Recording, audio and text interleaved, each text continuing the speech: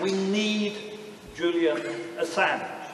And one thing I want to say to you today is, it is not only that he is the victim of torture, it is not only that his life is at stake, it is not only we want to save him from a dreadful injustice, we also want to save him because the world needs Julian Assange as a symbol and fighter for liberty in these times.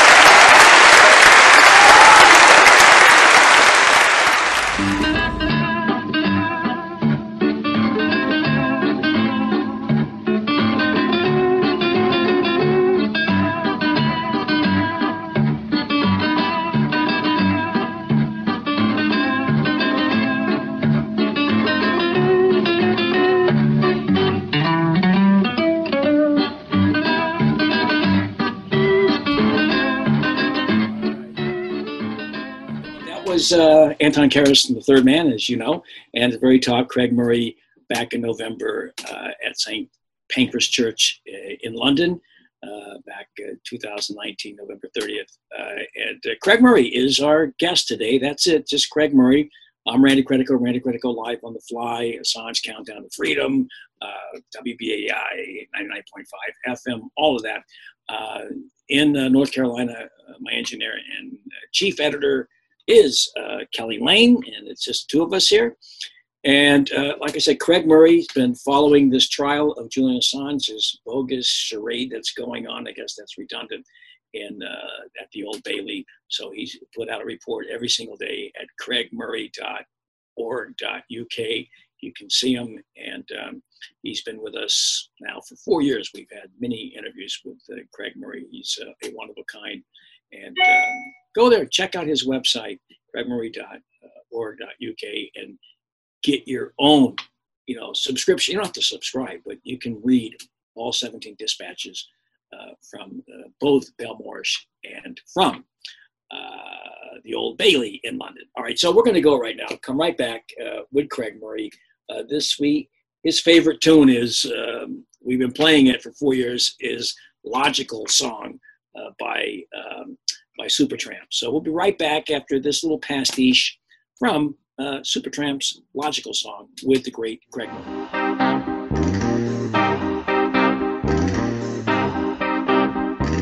When I was young, it seemed that life was so wonderful, a miracle. Oh, it was beautiful, magical, and all the birds in the trees, they be singing so happily, oh joyfully, oh playfully, watching me. But then they sent me away, teach me how to be sensible, logical, oh responsible, practical. And then they showed me a world where I could be so dependable, oh clinical, oh intellectual, cynical. There are times when all the world is asleep, the questions run too deep. Supertramp and Logical Song, which of course is the theme song for the guest that we have today. By the way, I'm Randy Credico. This is Randy Credico live on the fly, Assange Countdown to Freedom, episode 42, also on WBAI 99.5 FM Free Speech Radio in New York City. And as I said, Supertramp, we've been playing that for, I think, 4 years now. We've had the great pleasure of having conversations with the great diplomat, writer, right now, the face, the man, the voice, your man in the public gallery, Craig Murray, who has been for the past 3 weeks on a daily basis putting out what are basically Atlantic feature piece articles on a daily basis, recapping, I think mostly from memory of that day's events inside the Old Bailey. Well, at any rate, Craig Murray, the logical man, thank you for joining us again. Thank you, Randy. Thank you for inviting me. I want to begin by this Old Bailey thing. You talked about it in your very first dispatch on September 7th, I think, September 8th, the next day afterwards, about going into this building with only 3 people. The Old Bailey is just, what the hell is the Old Bailey for those out there who don't know? Yeah. It's London's highest criminal court, and it's on the scene of the old. It's on the site of the old Newgate jail. So there's been a criminal court on this site for at least 500 years, and possibly up to 700 years.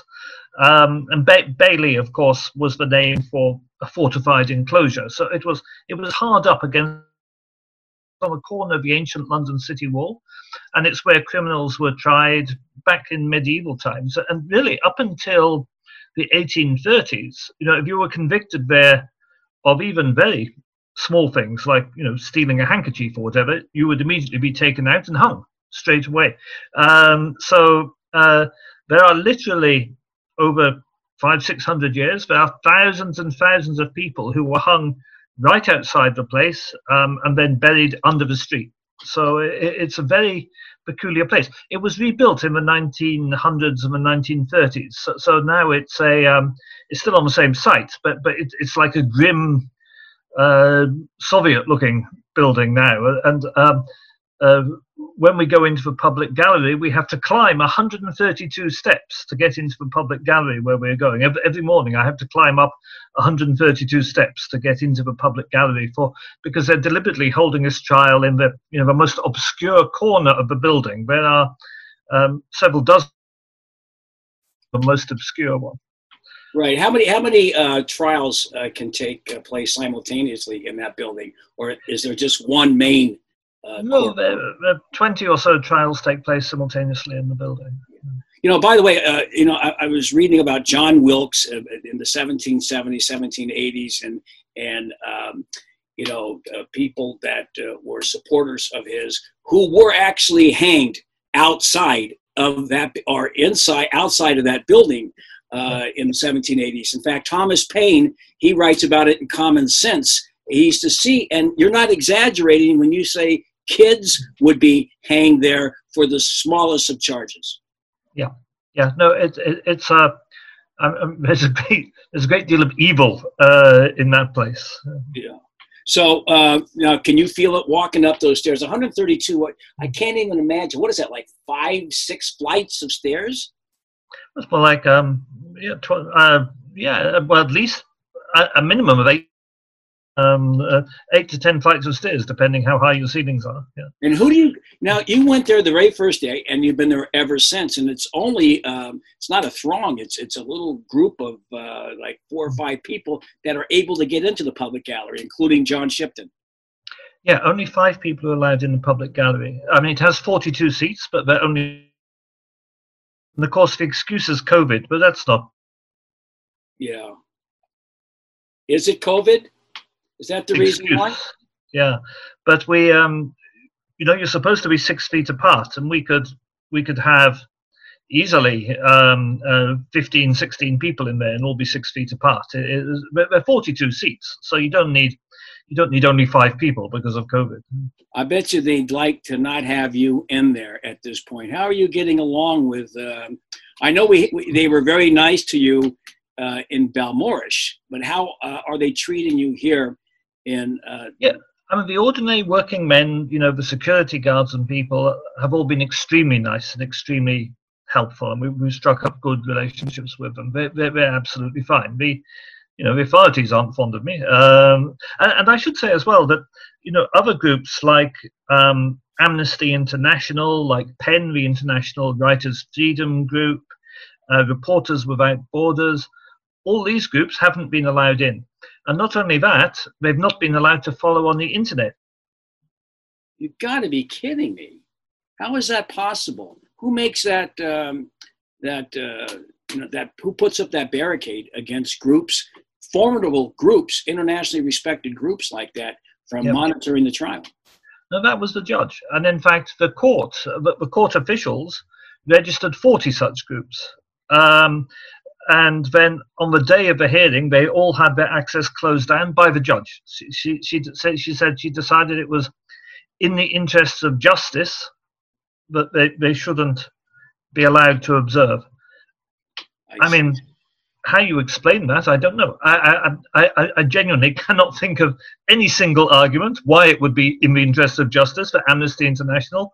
We've had 8 members of the European Parliament had their access cut off, so they can't watch. It's quite extraordinary. They've closed the public gallery to almost everyone. They won't let human rights groups observe, and the media have all.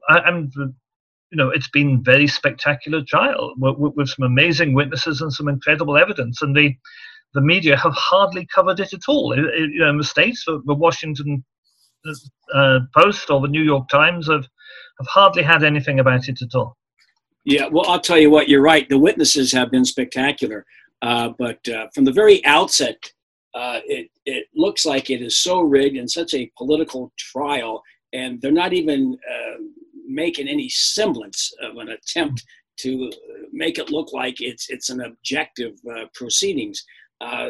Who's really calling the shots in your estimation, what you've been able to deduce watching this on a regular basis, or every day actually? Well, the prosecutor is acting on behalf of because it's an extradition case. He's acting on behalf of the United States government. He's not acting on behalf of the British government. He's acting on behalf of the US government. And essentially, the US government seems to be calling on the shots. On all the major rulings, the judge just does what the US government tells her to do. It does feel like, you're in a situation where it certainly doesn't feel like, in any sense, like a fair and impartial court. And it does really seem that the US government is able to call on the shots, including, just to give you one example of that, the US government has said that it objects to any witness saying they were tortured. So we had evidence from Guantanamo victims and extraordinary rendition victims, which goes to what WikiLeaks did in exposing those crimes, and the argument that what WikiLeaks did was a necessary act to expose crime, because you're allowed to, to prevent a greater crime, you're allowed to break a law. But the United States government said it objected to any evidence of torture being given. So the judge ruled that none of the witnesses can say that there was torture in Guantanamo Bay, and the defense lawyers are not allowed to say there was torture in Guantanamo Bay, even though there's nobody in the whole world who doesn't know there was torture in Guantanamo Bay. That's not in dispute as a fact, but it's not allowed to be said in the court because of the objections of the United States government. And there's several other such legal madnesses going on. Yeah. I want to go back to from the very beginning. I thought many of the witnesses have been spectacular. Tell us about Clive Stafford Smith. Yeah, he was a tremendous witness. He works for Reprieve, which he founded. He's a lawyer, and he's an attorney, and he's a practicing attorney in the United States, as well as being an attorney here in the UK. And he's represented a lot of the Guantanamo Bay detainees, and his evidence of the extent of war crimes, and his evidence of extent to which WikiLeaks has helped him, and he's been able to use information from WikiLeaks actually in court, in trials. He's been able to use, in American courts, he's been able to use information released from the Afghan war logs and the diplomatic cables in order to help people successfully with their defense. And he also gave evidence on how some of the WikiLeaks material is being used by the International Criminal Court as well on an international basis. So that's very strong and powerful evidence, and of course took people to what this is actually about. This is about Julian Assange being prosecuted for exposing war crimes. That's what this is about. There's other witnesses that first week. Trevor Tim and Professor Rogers both gave testimony. Can you kind of sum up what they conveyed in that courtroom? Yeah, Trevor Tim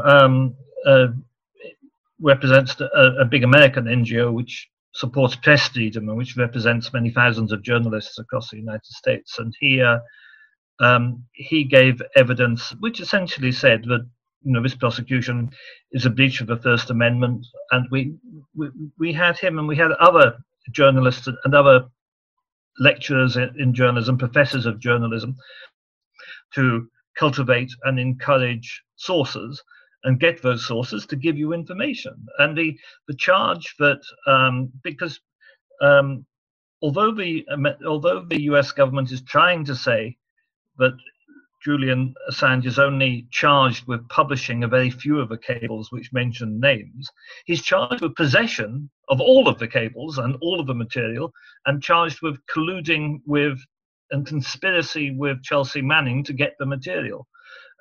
So if he's found guilty of that, any journalist who cultivates any source, I mean, it would have been illegal. What was done in Watergate with Deep Throat would have been illegal. That would have been conspiracy with the source to get the material. This is going to basically make all investigative journalism illegal if this goes through. And that's what Tim was testifying to in particular. And he was a very, very strong witness. Yeah, one of my very favorite moments in the whole trial came when the prosecution have been very aggressive, and with every witness they challenge their expertise and say they're not qualified and they're biased. And they had professors of journalism they've told have known nothing about journalism, and professors of law they've said have known nothing about law, and professors of psychiatry they've said have known nothing of psychiatry. And with Tim, he was giving all this evidence on the First Amendment and on the law regarding journalism, and the prosecution said, "And what makes you able to give an opinion on a matter of law when you're just a journalist?" And Tim replied, "I'm an attorney," because he is an attorney. So that was one of the more amusing moments where the prosecutor hadn't done his homework. I got to tell you, I think a lot of these witnesses have been very good in responding to the challenges by. Is it Mark Lewis? James Lewis. There's James Lewis, there's Eric Lewis, but yeah, Lewis versus Lewis was a difficult thing to report. Yes, I know, and I that's the reason why I wait until the next day to read. By the way, before we continue, how do you do it, Craig? You can't take notes in there, from what I understand. You're unable to go in there with a computer and type things out and then bring them home with you. Are you able to do that now? No, I'm not allowed. You're not allowed. I'm not even allowed to take my mobile phone in. You're not allowed to take any electronic equipment in at all. But you can take in a notepad. So I do it the very old-fashioned way. In fact, I filled this notepad so far. This is 300 pages. Put that up there. There we go. So, 300 pages all filled up with my terrible handwriting. Those are my. Every day I sit there. So that's an average. And then I've started my second notepad. So now I think I've finished 360 pages. So that's over 13 days. 13 days. So you've got, actually, I know it's up to day 17, which includes the first 3 or 4 days back.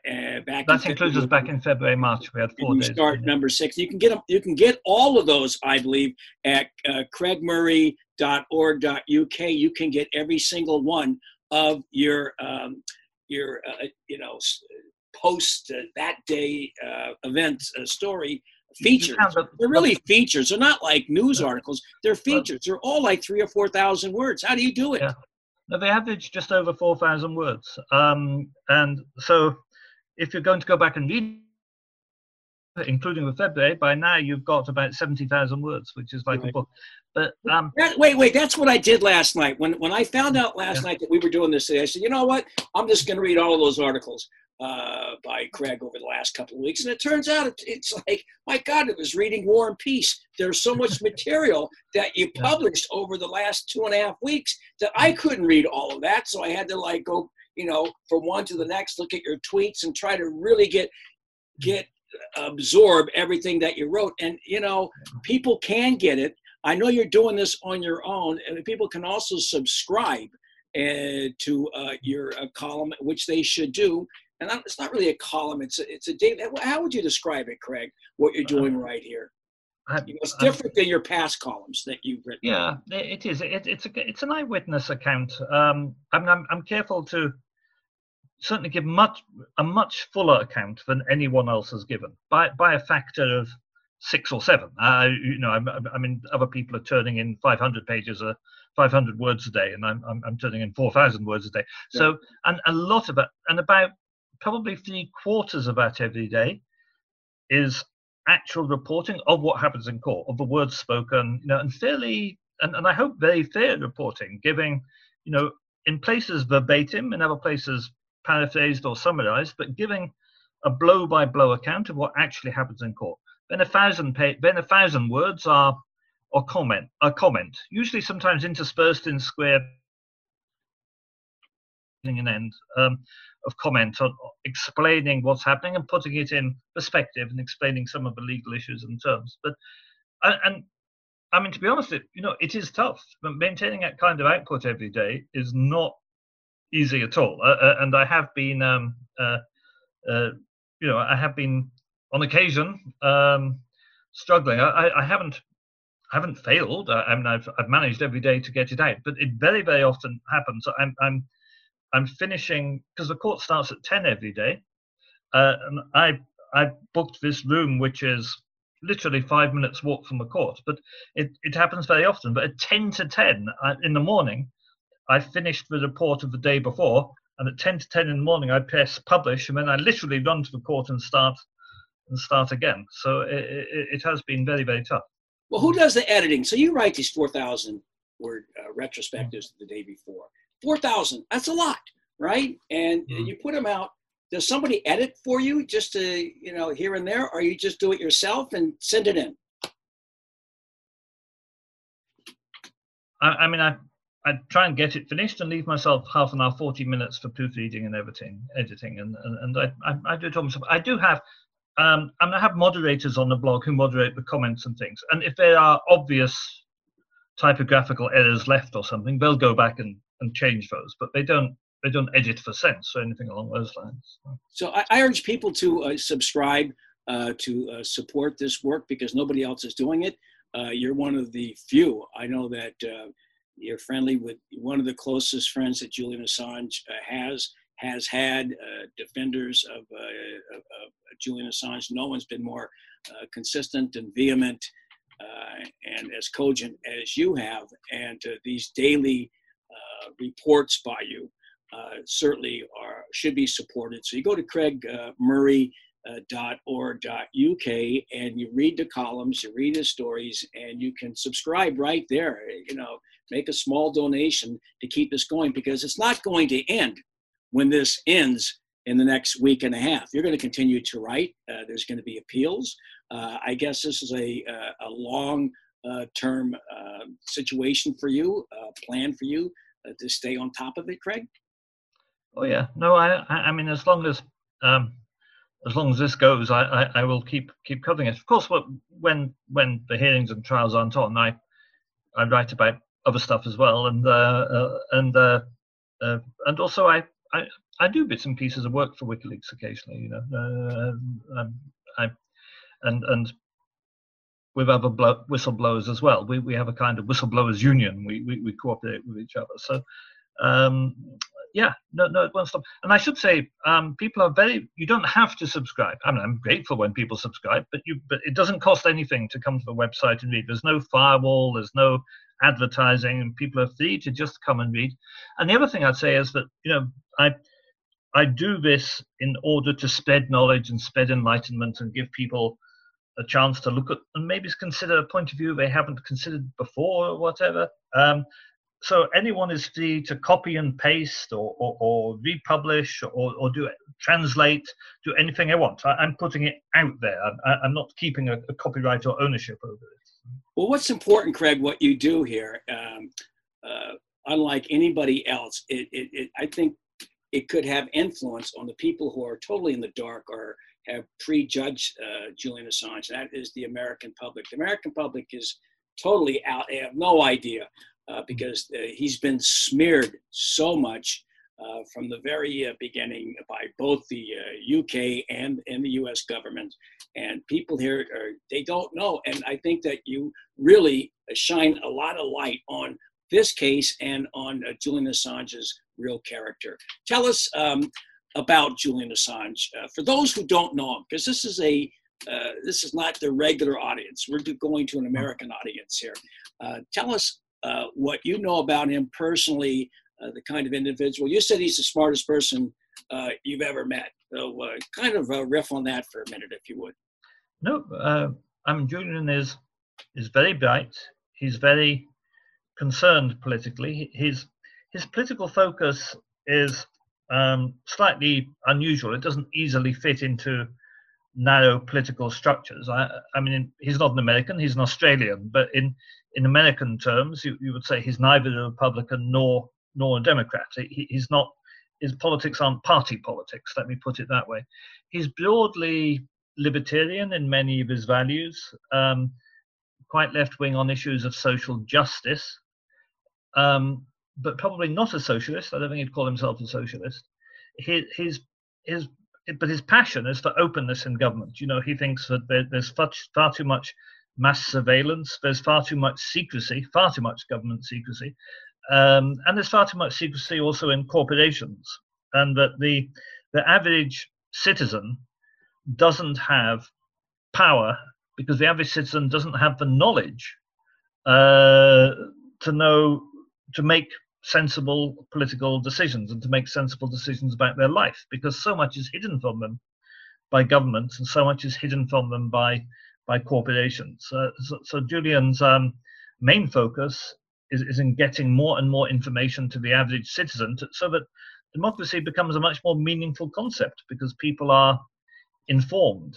So that I would say that's the basis of his philosophy, which is pretty simple, but then he has a fantastic grasp of technology and of the internet and of the ways that can be done and of the ways, you know, greater citizen knowledge can be structured. He's a very interesting man, and he's good company and very friendly, very easygoing.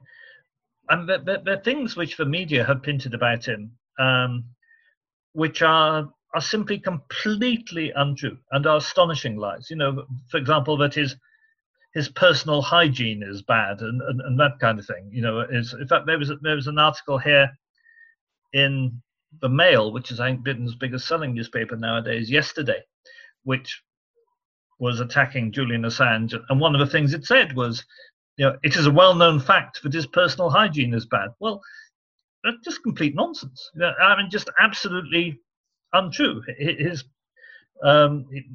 personal hygiene is good, just like any other person. You know, he brushes his teeth and bathes and everything, or showers just as often as anyone else. You know, every day, sometimes several times a day. So much it astonishes me. From the small things like that to the huge things like these ridiculous allegations he was facing in Sweden, some sort of strange honey trap thing going on. There's governments have done so much to vilify and calumnize him, and of course the media has joined in, and it's simply not true. When you know him, these things are simply untrue.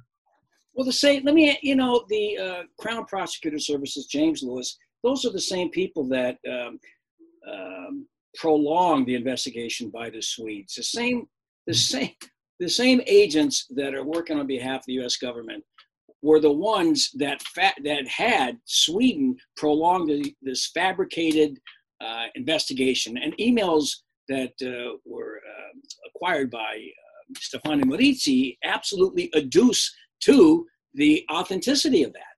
So here they are complicit in him being in this position now, and now they're prosecuting him on behalf of the U.S. government. Something very bizarre about that.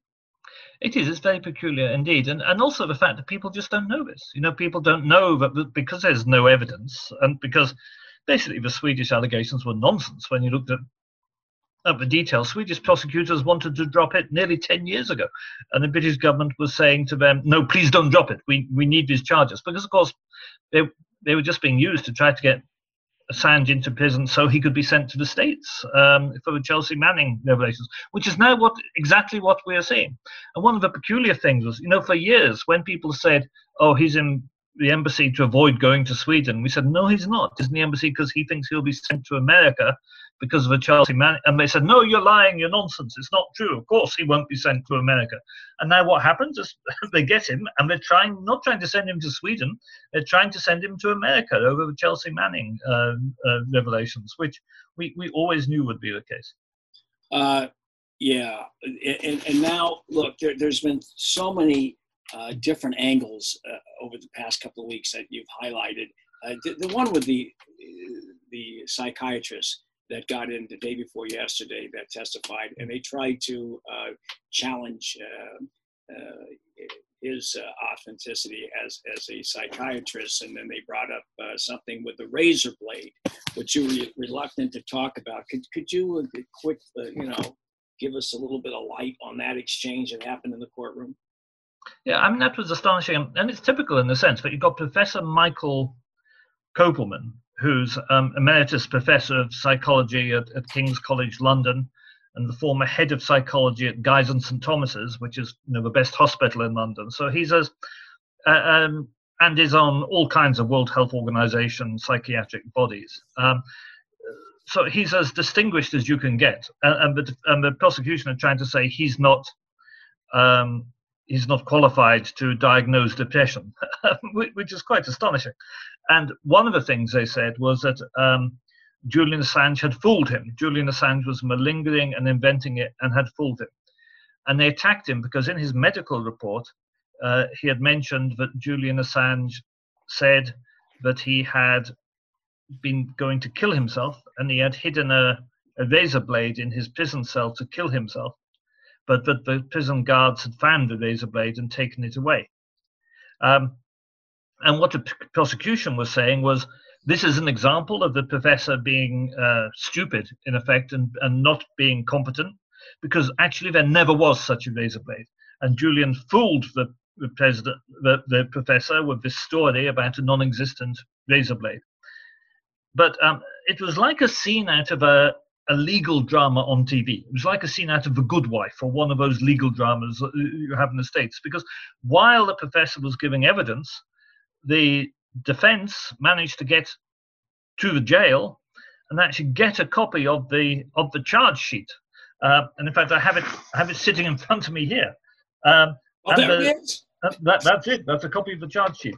And the charge sheet. This is the charge sheet from the jail where the prison officers say they were searching his cell and they found he'd hidden half a razor blade. And the prosecution were trying to claim this had never happened. But the fact is, of course, the prosecution of the US and the UK governments, this is their prison. There's no way they didn't know that had happened. They were lying. They were trying to make the professor look stupid by saying there was no razor blade when there was a razor blade, and they knew damn well there was a razor blade. So that's just an example of the kind of abusive process that we're seeing, and it's extremely frustrating. I think prosecution did. I don't know how the prosecution managed to get the charge sheet out of the prison. They did very well there, but I don't know how the defense managed to get it. The defense did very well. How do they get that charge sheet? I got to tell you, I like this guy Fitzgerald. I think he's doing a fantastic job. What's your assessment of his abilities? I mean, he's a great guy. He's a very, very decent guy. He's very old-fashioned, in his approach. He's very courtly.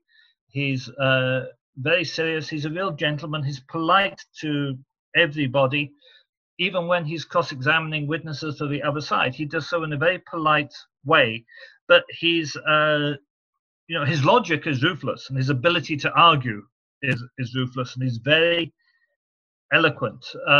He's a complete contrast, of course, with the prosecution lawyers who are aggressive and rude and unpleasant, but intemperate. They're intemperate, right? Yeah, very bad-tempered and basically nasty. If this were a jury, I've got no doubt, because the jury would hate the way the prosecution are behaving and the way they hound witnesses and they're rude to them and they insult them and try to anger them to try to put them off their testimony.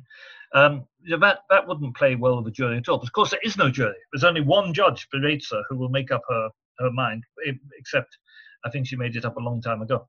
How visible is it, Craig, from your vantage point, looking down, I guess it's the same setup. It looks like, you know, you're up there in a stage looking down.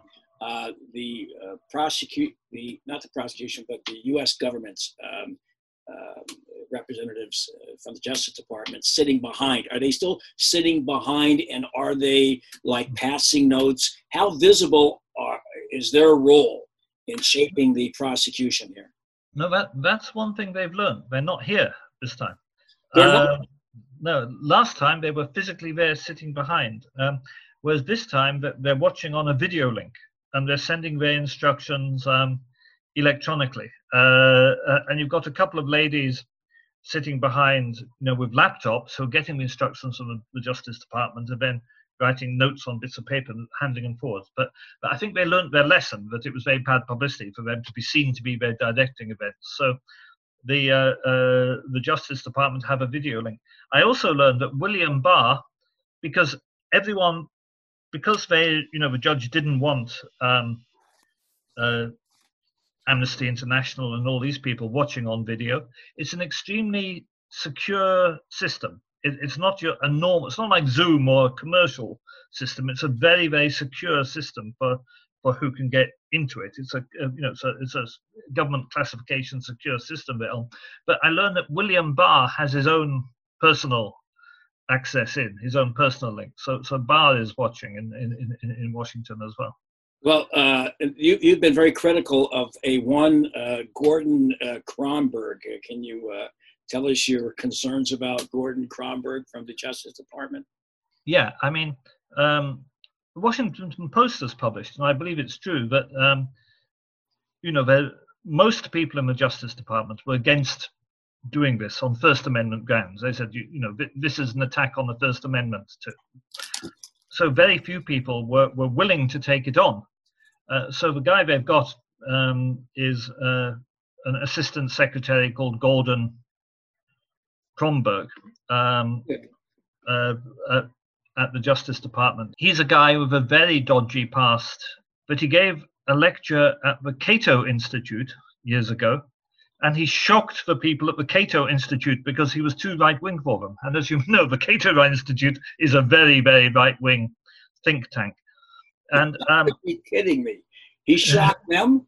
He shocked the Cato Institute by being too right-wing. What he said there in that lecture was that basically you can't always find people guilty in a court of law. So it's very important that you have the ability to use confiscation of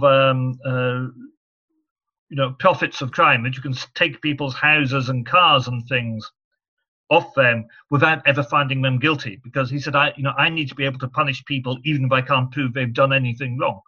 And even the Cato Institute didn't think it was necessarily good for him to be punishing people when he couldn't prove anything against them in court. And the other thing, of course, was Kronberg had this reputation. It was how he started his career, his reputation for going in very hard and confiscating without anyone being convicted, confiscating property and money and vehicles of people he alleged were drug dealers but were never convicted of drug dealing.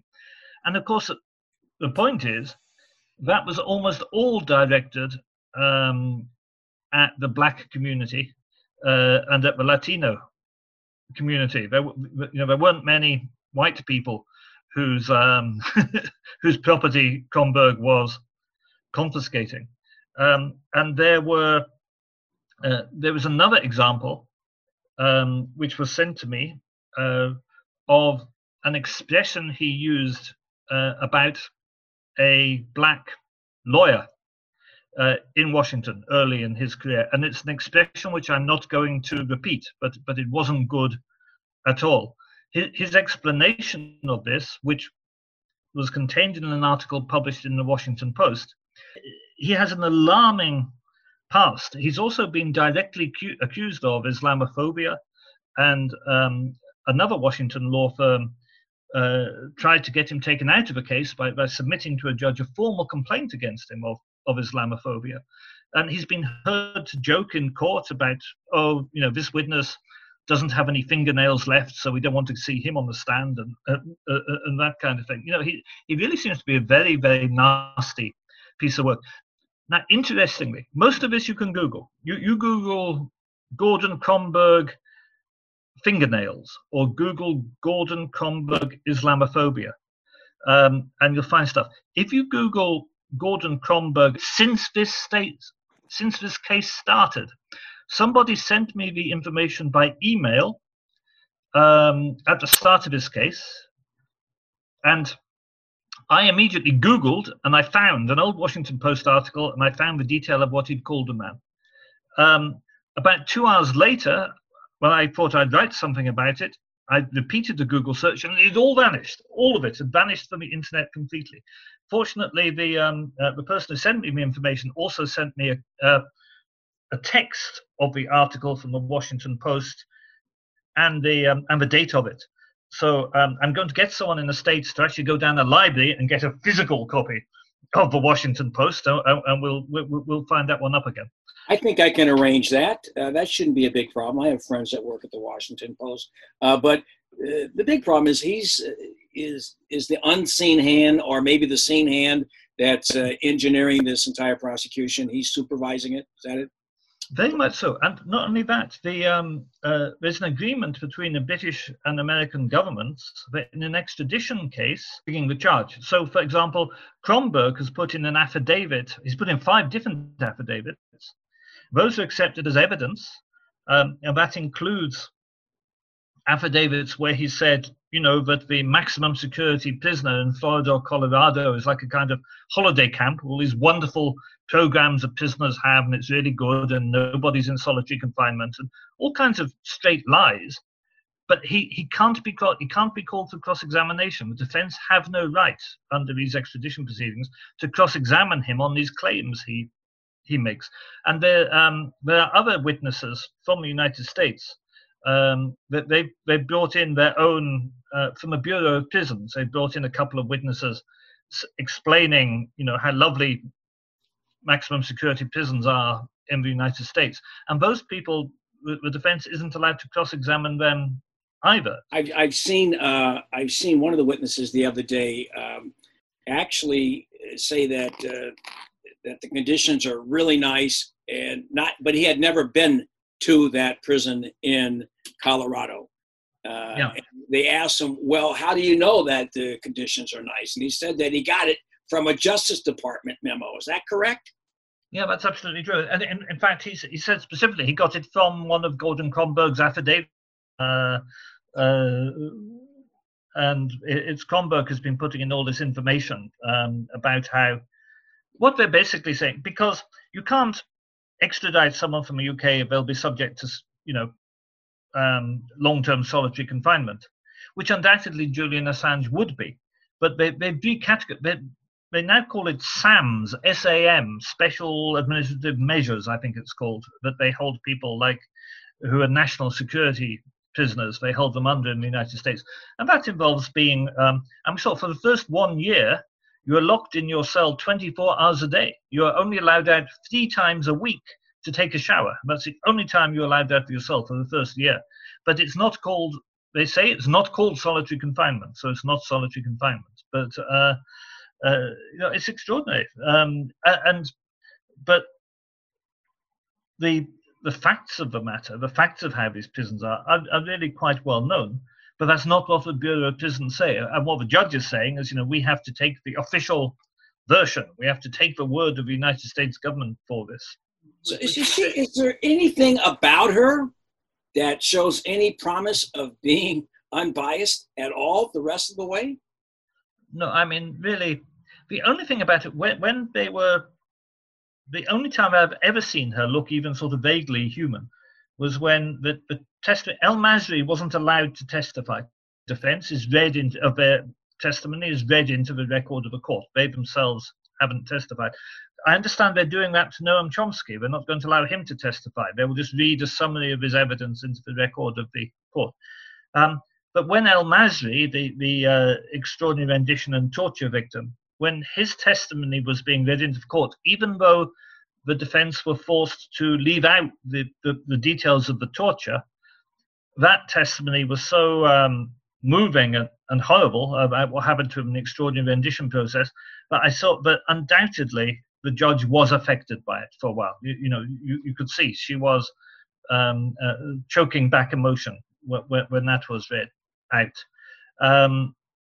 So she is human. She has some human traits in there, but she just comes over as a very right-wing person who takes an extreme authoritarian security state position on every issue and every ruling. So I'm not at all hopeful. And of course, she's the sole judge. Nobody else has a say but her. We are talking with Craig Murray, former ambassador from the UK to Uzbekistan, also diplomat in Western Africa for many years. Poland, had written many books. My favorite, of course, is the one on Seconder Burns, which is a great book. You can get that you go to Craig's Twitter account, Craig Murray org, at his Twitter, and the pinned tweet is Seconder Burns, which is I've read 3 or 4 times. It's a great book, and I want to talk about that with you down the road again, Craig. But I just a couple more of the witnesses. Tom Durkin talking about Assange getting a fair trial here. How effective was his testimony? He was very good. He's really very sharp, and he carried a lot of weight. It was quite interesting. The prosecution attacked Lewis, the other Eric Lewis, the other American attorney giving similar evidence. The prosecution attacked him quite hard, whereas with Durkin, they seemed to give him a lot of respect, and they weren't really able to make much of a hole in his defense and in his testimony. And he explained how things really are in the United States, how the system really works, how grand juries never refuse to indict, how Julian Assange won't get a fair trial because of there's been so much indoctrination, and because of the way that juries are selected, and because of a particular role of the Eastern District of Virginia. There was a lot of meat there. But of course, he's been an attorney for 40 odd years, and is a very distinguished attorney. And I understand as well that I didn't know this, and I've been told this, and it may be wrong information, but I believe it's correct. But Durkin is actually, he's a Republican, and a Republican donor. He's not coming from the left angle on this, but his very compelling evidence as a very, very experienced attorney, of high seniority, went down very well indeed with the court, I think. A couple of the other witnesses that stood out, Daniel Ellsberg, were you able to see his testimony, or was it read in, or could you see it on a monitor? No, I saw Daniel on the monitor, and he was cross-examined and answered questions, and he, of course, Ellsberg's a brilliant man, and even now he's 89 years old, and he's still he's 89 years old, and he was giving evidence at 5:30 in the morning, California time, but he still was absolutely brilliant. He really was brilliant, and he totally rejected the notion that there was any real difference between him and Julian Assange, and this idea that so-called liberals are trying to say Ellsberg was good, but Assange is bad. He said he left in a lot of names of informers and spies. He said he even left in the name of a secret CIA agent, a Korean who worked for the CIA, who had been involved in in assassinating a senior Korean politician.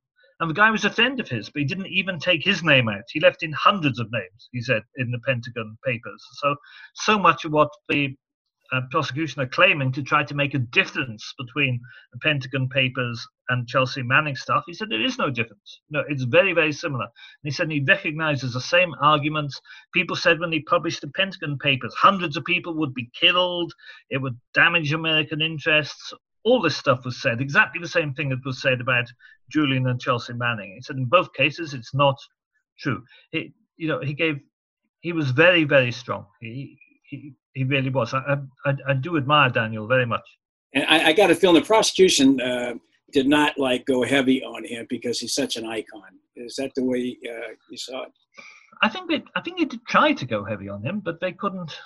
they just couldn't get anywhere. They couldn't lay a glove on him. So they eventually they decided, I think, that because most people have been, many people, prosecution have cross-examined. They've tried to cross-examine them for between 2 and 4 hours to put them under really heavy pressure.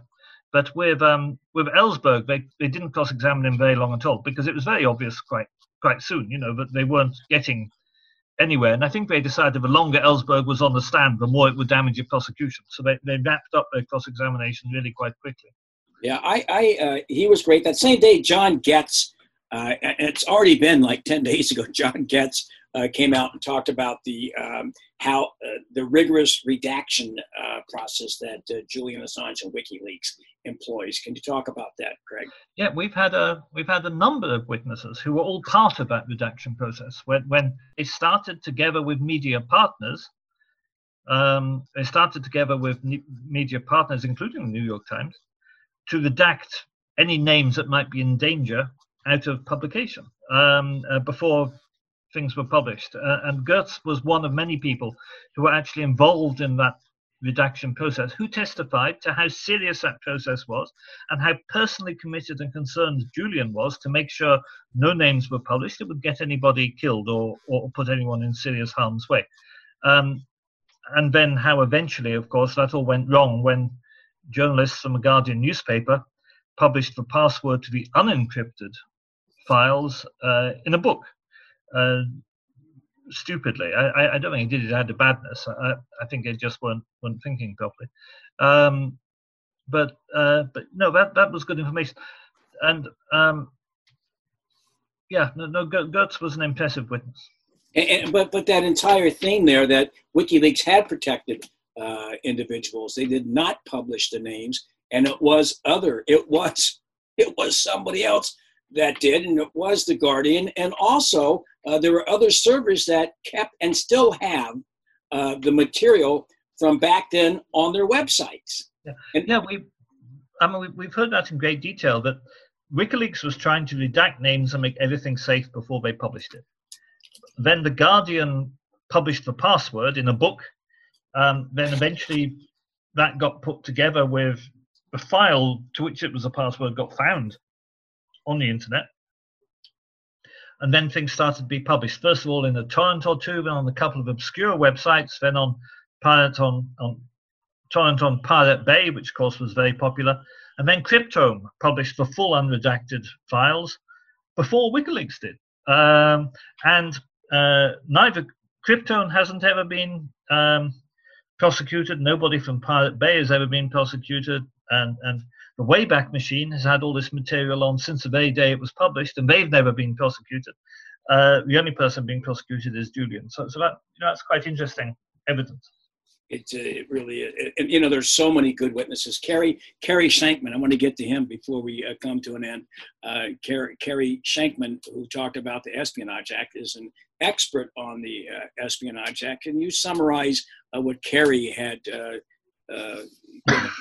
testimony on that day regarding the Espionage Act and how it affected Julian Assange? What Kerry Shankman was basically saying was that governments over the years, presidents especially over the years, have often considered using the Espionage Act against journalists and against publications, but that they've never done it because of the First Amendment. They've always backed off. And what was really important, and this was absolutely vital, but it wasn't what Kerry Shankman was saying, it was what the prosecution was saying and cross-examining him, which is absolutely vital. What the prosecution said was that the Rosen judgment, which was the IPAC case, the Rosen judgment said that you can prosecute journalists under the Espionage and you can prosecute publishers under the Espionage Act. And prosecution also said that if you look at the New York Times judgment in the Washington Post case, the Supreme Court said, they say in the dicta, in the explanation given by 3 of the Supreme Court judges in the New York Times case over the Pentagon Papers, 3 of the judges stated that the New York Times could have been prosecuted under the Espionage Act. So the American government was openly claiming They could have prosecuted the New York Times under the Espionage Act, claiming they can publish any journalist under the Espionage Act if he possesses any classified information. And that's a huge threat to freedom of the press. And the US government was arguing this very, very openly in court. And because neither the New York Times nor the Washington Post or any of them were paying any attention, nobody has noticed. But the practice of, they were saying, no, you're wrong, Shankman. The First Amendment doesn't apply because it's national security. So we can prosecute any journalist who obtains national security information. And the representatives of the US government were taking that position very, very openly in court. And it astonishes me that the US media haven't picked up on that. It really does astonish me. No, is the Crown Prosecutor Services actually subscribe to this notion, or are they just mouthpieces, like being, being handled from behind? Do they actually subscribe? Do they really believe in the things that they're saying here? Well, the extradition process is such, and the treaty with the United States on extradition is such, that they are just acting as agents for the United States government. There is no independent view of the British government in the mix.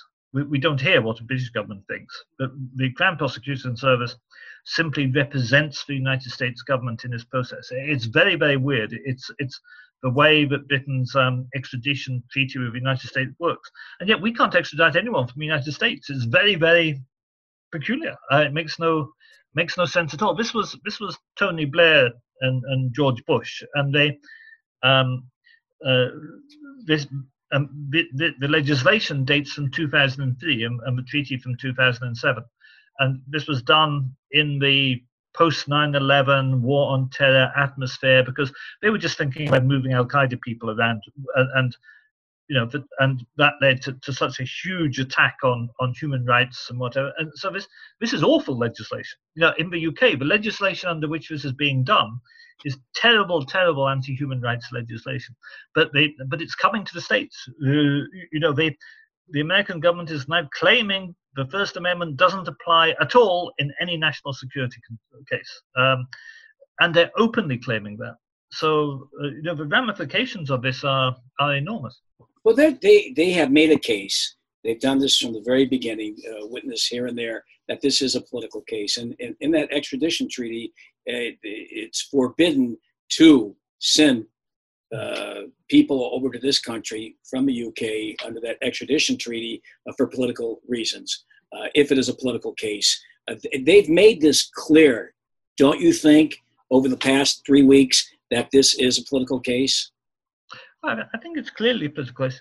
I mean, it's mostly a political case because Julian Assange is acting from political motives, and his publishing this material was a political act, and it was a political act designed to stop war crimes and to stop war. It was done with a public policy motivation. It wasn't done for money or for any other kind of gain. It was a political act, so it is a political offence. The defence has added another layer to that by trying to say that it was a political decision by Trump to prosecute. And yeah, I suppose you could say that's true. I'm not especially fond of that argument myself, because it's not necessary. Because the treaty doesn't say that you can't extradite where the prosecution is politically motivated. What it says is you can't prosecute you can't extradite for a political offence. And the offence, i.e. the publication of these documents, which of course isn't an offence anyway, it's First Amendment protected, but if you call it an offence, was politically motivated. It was a political act, and it's the act of publishing, and whether that was political, is actually much more important than whether or not Trump took a political decision. I'm not quite certain why the defence has wasted so much time on that particular angle, but there you are. The contribution by WikiLeaks is monumental. John, I think, Sloboda, and both he and Dean Yates from Reuters both spelled out some of the work that WikiLeaks had published over the last 10 years, particularly going back 10 years ago. What did you see from witnesses like them, Craig? No, that's true. I mean, it's actually been a tremendous reminder of just how much WikiLeaks have done. And of course, this is all about Afghanistan and Iraq and the war logs and the Guantanamo detainee briefings, the details. But then there's all the information from all around the world, from the diplomatic cables detailing American crimes and political corruption and the deals the American government makes with politicians abroad. But it's been fantastic to be reminded of just how valuable WikiLeaks is, because of course that's something else which has been deliberately gone out of the public narrative. I just want to, like, before we leave, Craig, the atmosphere inside there. You've been there. How does Julian look inside the courtroom? How is his father doing? What's the spirit in that courtroom? And particularly, how does Julian, health-wise, appear to you compared to the last time we saw him in February? He looks much better than when we saw him in February. He's been out of solitary confinement, which since about June, I think. And since he came out of solitary confinement, he's become much, much better. He's put a little weight back on, and he doesn't look so much like a zombie. He's able to hold conversations with people and look a little more cheerful. Obviously, he's drawn a great deal of strength from seeing people, and also the court itself is not so oppressive. I mean, from where he's not in a complete glass cage like he was in Belmarsh. Although the dock is glass fronted, it's open at the top. So, for example, from where I am in the gallery, I can look down on him and he can look at me with no glass between us at all. Because also the public gallery's not got glass. Oh, really? So, in other words, it's opener, and you can see the judge, and you can see... without looking for how many people are in that courtroom? Are there reporters there? Is it the same? No? Reporters are off in a video room somewhere. But there are lots of lawyers. There may be 20 people in the courtroom, I guess. And it's not... But it's quite an oppressive... the judges' rulings have been so one-sided, and the whole process is so one-sided. But the defense lawyers are genuinely angry a lot of the time. You can see, there's real, proper anger from the defense lawyers much of the time, which is interesting to see. But we knew that. I mean, we always knew we were up against an oppressive and unfair system. So there's no real surprise there. But and of course, it's very horrible that if Julian is sent to the States and does end up in one of these terrible maximum security prisons, he'll be in solitary confinement probably for the rest of his life. Life will be a living hell. So having that horror thought at the back of your mind the whole time. I'm always amazed his father manages to be quite so, not cheerful, but quite so steadfast and not let it get him down. His father, John, seems to be a very strong man. I spend all day, every day I'm with John. So just like you were the last time. The first 4 days back in February, you were there sitting next to him. And I've been sitting next to him every day. And then during lunch, you guys would sit around. Yeah, he's a remarkable individual. And I do like Fitzgerald. He's a very phlegmatic guy. In spite of the odds that he's facing, he just goes right on through with it he's unflappable. He just keeps moving. And so does the other lawyer whose name I can't think of right now. Mark Summers, yeah. Yeah, Summers is very good. I think he's well represented. And that doesn't matter if he had Clarence Darrow and William Kunstler and 100 great lawyers from the past. They're in a situation where it's already predetermined. That's the way I look at it. And that's why I saw it back in February. And from reading your daily output, I feel exactly the same. And I don't know how you feel about that, but I think you've made it clear that you do believe that. Yeah, no, that's not changed.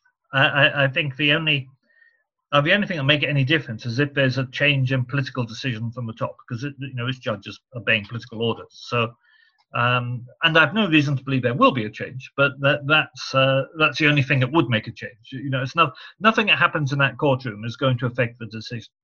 Right. So this give us a upcoming is what we got 1 week left of this, and then the prosecution puts on their case. How is it working? 2 weeks left? No, we have 1 week left, and then that's it. And they're not even, the judge has said that the public aren't going to hear the closing arguments. She's not going to allow closing speeches. They just have to submit their closing arguments in writing, and that's it. So the witnesses finish the end of next week, and that's it, basically. And the prosecution witnesses we're not going to see because you're not allowed to cross-examine them. So they won't be giving evidence at all. Their evidence just goes in writing to the judge, and the defense can't challenge it.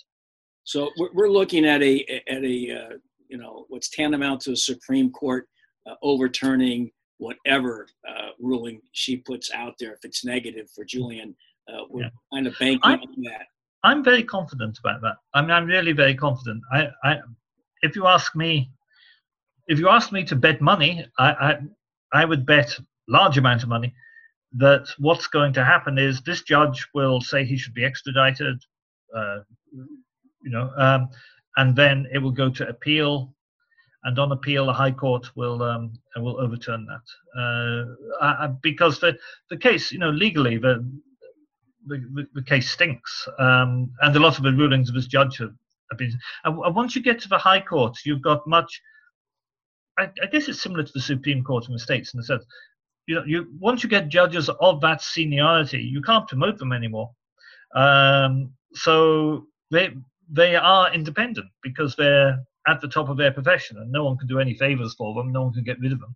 So so they're able to take a properly independent view. And I think once you get very senior judges who aren't so subject to government influence, I think this will just get chucked out. But the problem is, of course, before we get to that stage, I mean, this case has run for 18 months, and it'll be at least a year, I guess, before any appeal is heard.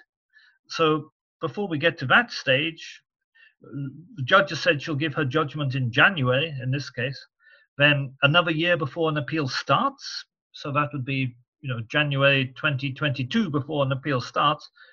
Then maybe a year and a half for that case to run. So then June, but the earliest Julian would get out on this basis is getting on for 2004. That's like he's spending 5 years in jail. Yeah. It's pre-trial detention in the U.S. 5 years, and then if he comes over here, another year. It's just been such a nightmare odyssey for this great, heroic journalist, publisher. And I know it's difficult for you and for his family and his friends to have to witness this on a regular basis. I mean, it's tough on me, and I'm way over here. And I've only known him for 3 or 4 years. You've known him for a long time. He's very close.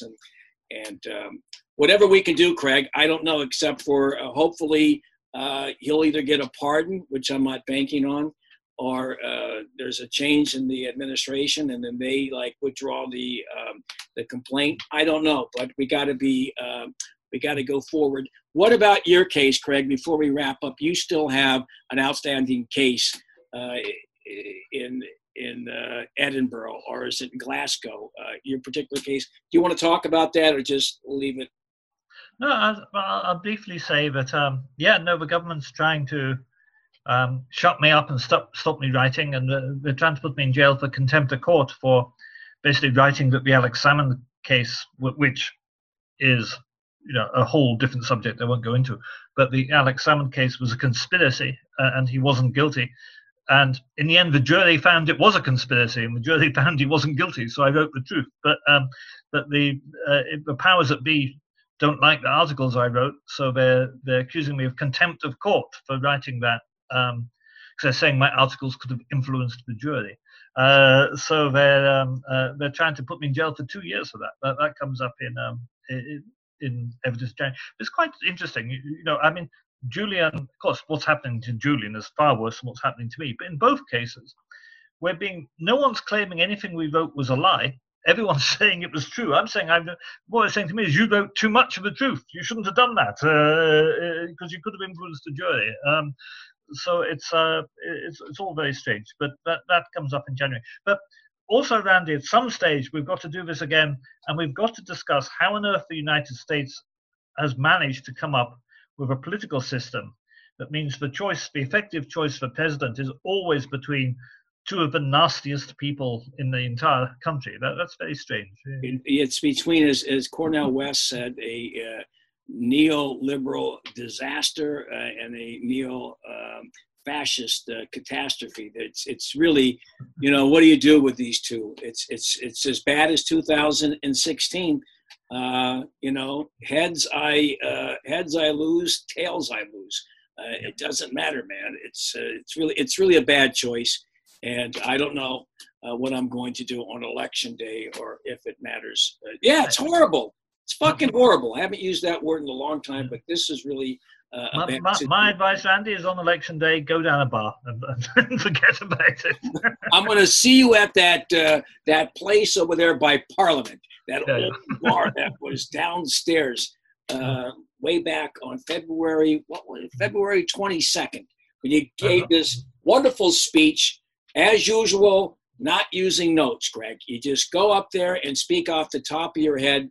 And, just a little advice for people out there. I've never done my comedy with notes. I've never done the same act twice. It's got me into a lot of trouble, but it keeps me interested if I'm doing something off the top of my head. Is that the way you feel about not using prepared remarks? Yeah, completely. I mean, I always give a speech off the top of my head. I never because if you don't know what's coming next, the audience don't know what's coming next either, and it makes it all much more fun. And there's nothing worse than politicians with these glass screens in front of them with the words on, so only visible from one side, reading away some lot of rubbish that's been written for them by somebody else. Speak from the heart. Get up there and tell them what you think. That's my advice to anyone giving a talk about anything. Well, I don't know. In the House of Commons, they seem to be talking off the top of their head. Certainly not in the U.S. Congress. Maybe that's a tradition there, where you do have better. You're not allowed to read anything while you speak in the House of Commons. Reading is not permitted. So you can't look at notes while you're talking in the House of Commons. You would be stopped, and except when they're doing question and answer sessions, when the Prime Minister is allowed to have notes in front of him, but by and large, reading is not permitted in speeches in the House of Commons. Well, that includes a speech by Churchill, where he to the hills we shall go into. He wouldn't have been allowed to read that. He would have had to have memorized it and stated it. Well, Craig Murray, craigmurray.org.uk, craigmurray.org at Twitter. And I guess you're going to get a nice weekend of rest and then go back to the Old Bailey on Monday and pump out. You have one coming out tonight or tomorrow for day 7? Yeah, I haven't. I mean, because I haven't discussed it, but my daily routine, I go into the court. Court starts at 10, it finishes at 5. 5 o'clock I come home. I'll have something to eat. I'll go to sleep at 6, and I'll sleep from 6 till 10. And I wake up at 10, I'll have a coffee, I'll start writing, and it takes me about 8 hours to write. So I'll write till 6 or 7 in the morning. Then I'll have another cup of coffee. I'll iron my shirt or whatever, get ready, have a shower, shave, proofread what I've written, publish it, and then I'll go again. So I'm getting, maybe 5 hours sleep a night, I guess, and doing nothing at all except writing. That's it. That's all I'm doing. And it's quite tough. But I start. So on Friday, Friday has come. So I go out for a drink. I have a dinner with friends. Saturday I relax, and I don't write up Friday until the Sunday. And then that gives me a chance to add some end of the week thoughts, if you see what I mean. Then Monday I get back into that hard routine again. Wow. Well, it's really great stuff, and I commend you for it. You're doing. I don't like it.